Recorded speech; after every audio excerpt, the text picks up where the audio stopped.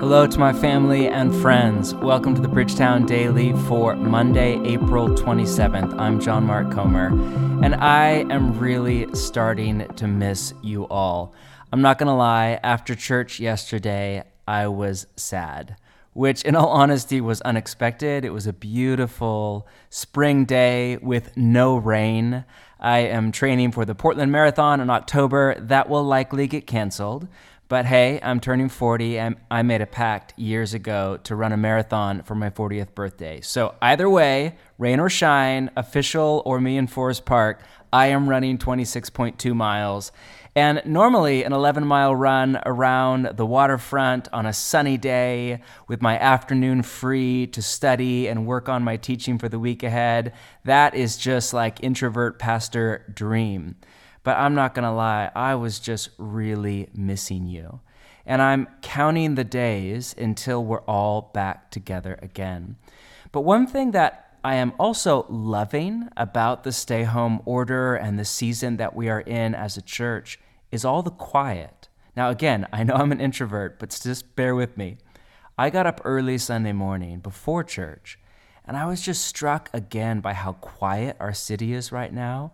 No airplane noise overhead, no traffic, no concert or music. I hear the birds now more than ever.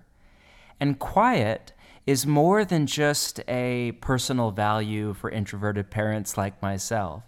In the way of Jesus, quiet is a kind of spiritual discipline in and of itself. And when we teach on the practice of quiet, or what has come to be called silence and solitude, which is all over the life of Jesus, we talk about two dimensions of quiet, external and internal.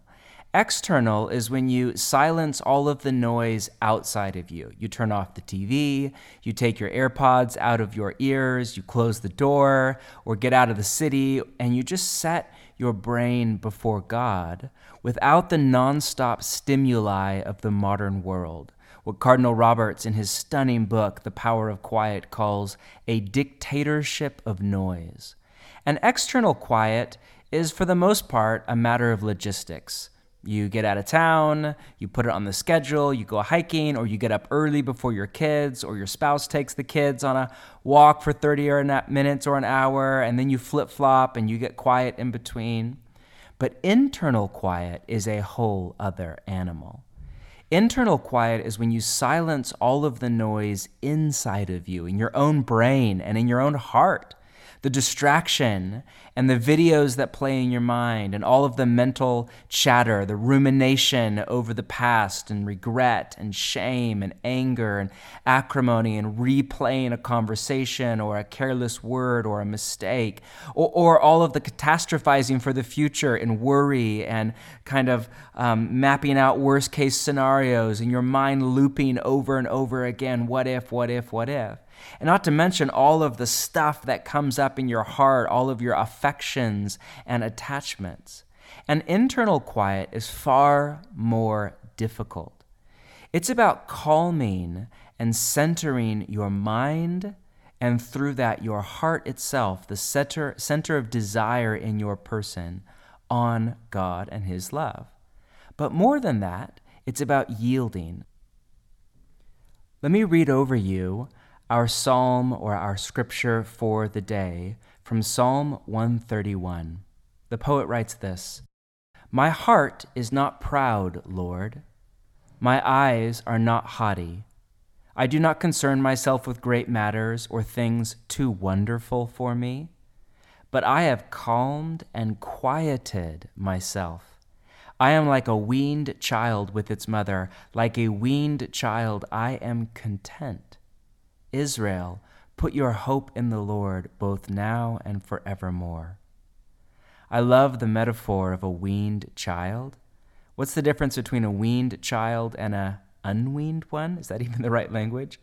Well, a weaned child, when they don't get milk on demand, they don't throw a temper tantrum or freak out in anxiety or scream or get angry. They know how to wait in the quiet. For the poet, Prayer and quiet and calm are about far more than just a mindful quest to center your attention on God. As great as that is just the beginning. It is a way of yielding over the illusion of control to God, of letting go of outcomes in your life, of coming to surrender, of coming to Jesus' relational posture toward the Father, where he said, "Not my will, but yours be done." Or in another place, he said, "I always do what pleases the Father." That is the essence of prayer, coming to that place at an authentic level in your heart where you can say with Jesus, "I always do what pleases the Father." That is the place not of imprisonment to religious duty, but of freedom and healing and joy like we have no clue of. So much of prayer is about getting in touch with that deep, quiet place in our body and our mind where our spirit touches God's spirit. What Thomas Kelly, in one of my favorite devotional works of all time, A Testament of Devotion, called the unhurried center of peace and power. He was a Quaker, and the Quakers call this part of this aspect of our humanity and this place where we meet with God, the holy center.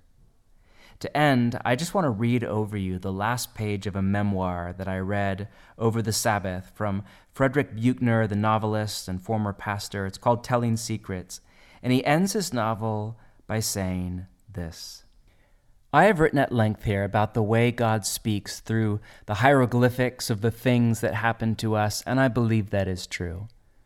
But I have come to believe more and more that God also speaks through the fathomless quiet of the holy place in the white tower within us all, which is beyond the power of anything that happens to us to touch, although many things that happen to us block our access to it, make us forget it even exists. I believe that this quiet and holy place in us is God's place, and that it is what marks us as God's. Even when we have no idea of seeking it, I think various things can make us fleetingly aware of its presence: a work of art, beauty, sometimes sorrow or joy, sometimes just the quality of a moment that apparently has nothing special about it at all, like the sound of water over stones in a stream, or sitting alone with your feet up at the end of a hard day. What deadens us most to God's presence within us, I think, is the inner dialogue that we are continuously engaged in with ourselves, the endless chatter of human thought. I suspect that there is nothing more crucial to true spiritual comfort than being able from time to time to stop that chatter, including the chatter of spoken prayer. If we choose to seek the silence of the holy place, or to open ourselves to its seeking, I think there is no surer way than by keeping silent. So let's just take a moment, and I invite you, right wherever you're at, maybe this isn't doable, maybe you're driving in the car, or breaking quarantine, or out grocery shopping, that's just fine. But wherever you're at, I just invite you to come to quiet. Sit down if you're up for it. Take a few deep breaths. Look out the window at the sky. Look around you in your room and just take a moment to realize how much we have to be grateful for. Set your attention on God. Just look at Him, looking at you in love. Posture your heart to listen.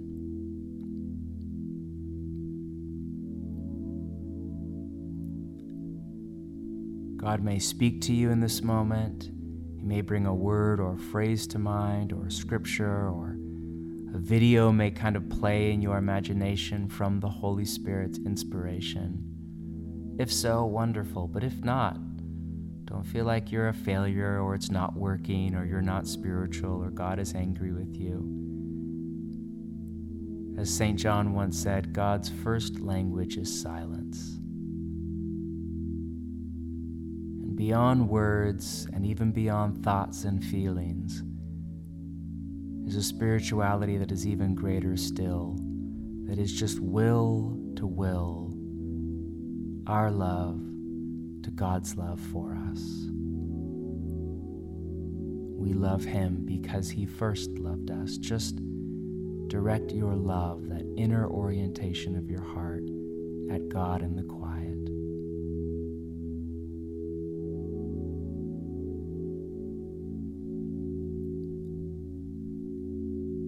And I invite you now as we end to just take a moment and yield over your heart to God. Just surrender, just let go of what does or does not happen. Turn that inner part of you that makes decisions, your will, turn that over to God. And in doing so, discover real, true freedom.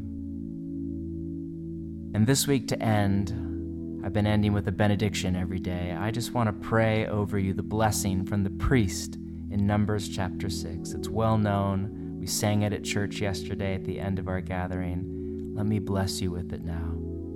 The Lord bless you and keep you. The Lord make his face shine on you and be gracious to you. The Lord turn his face toward you and give you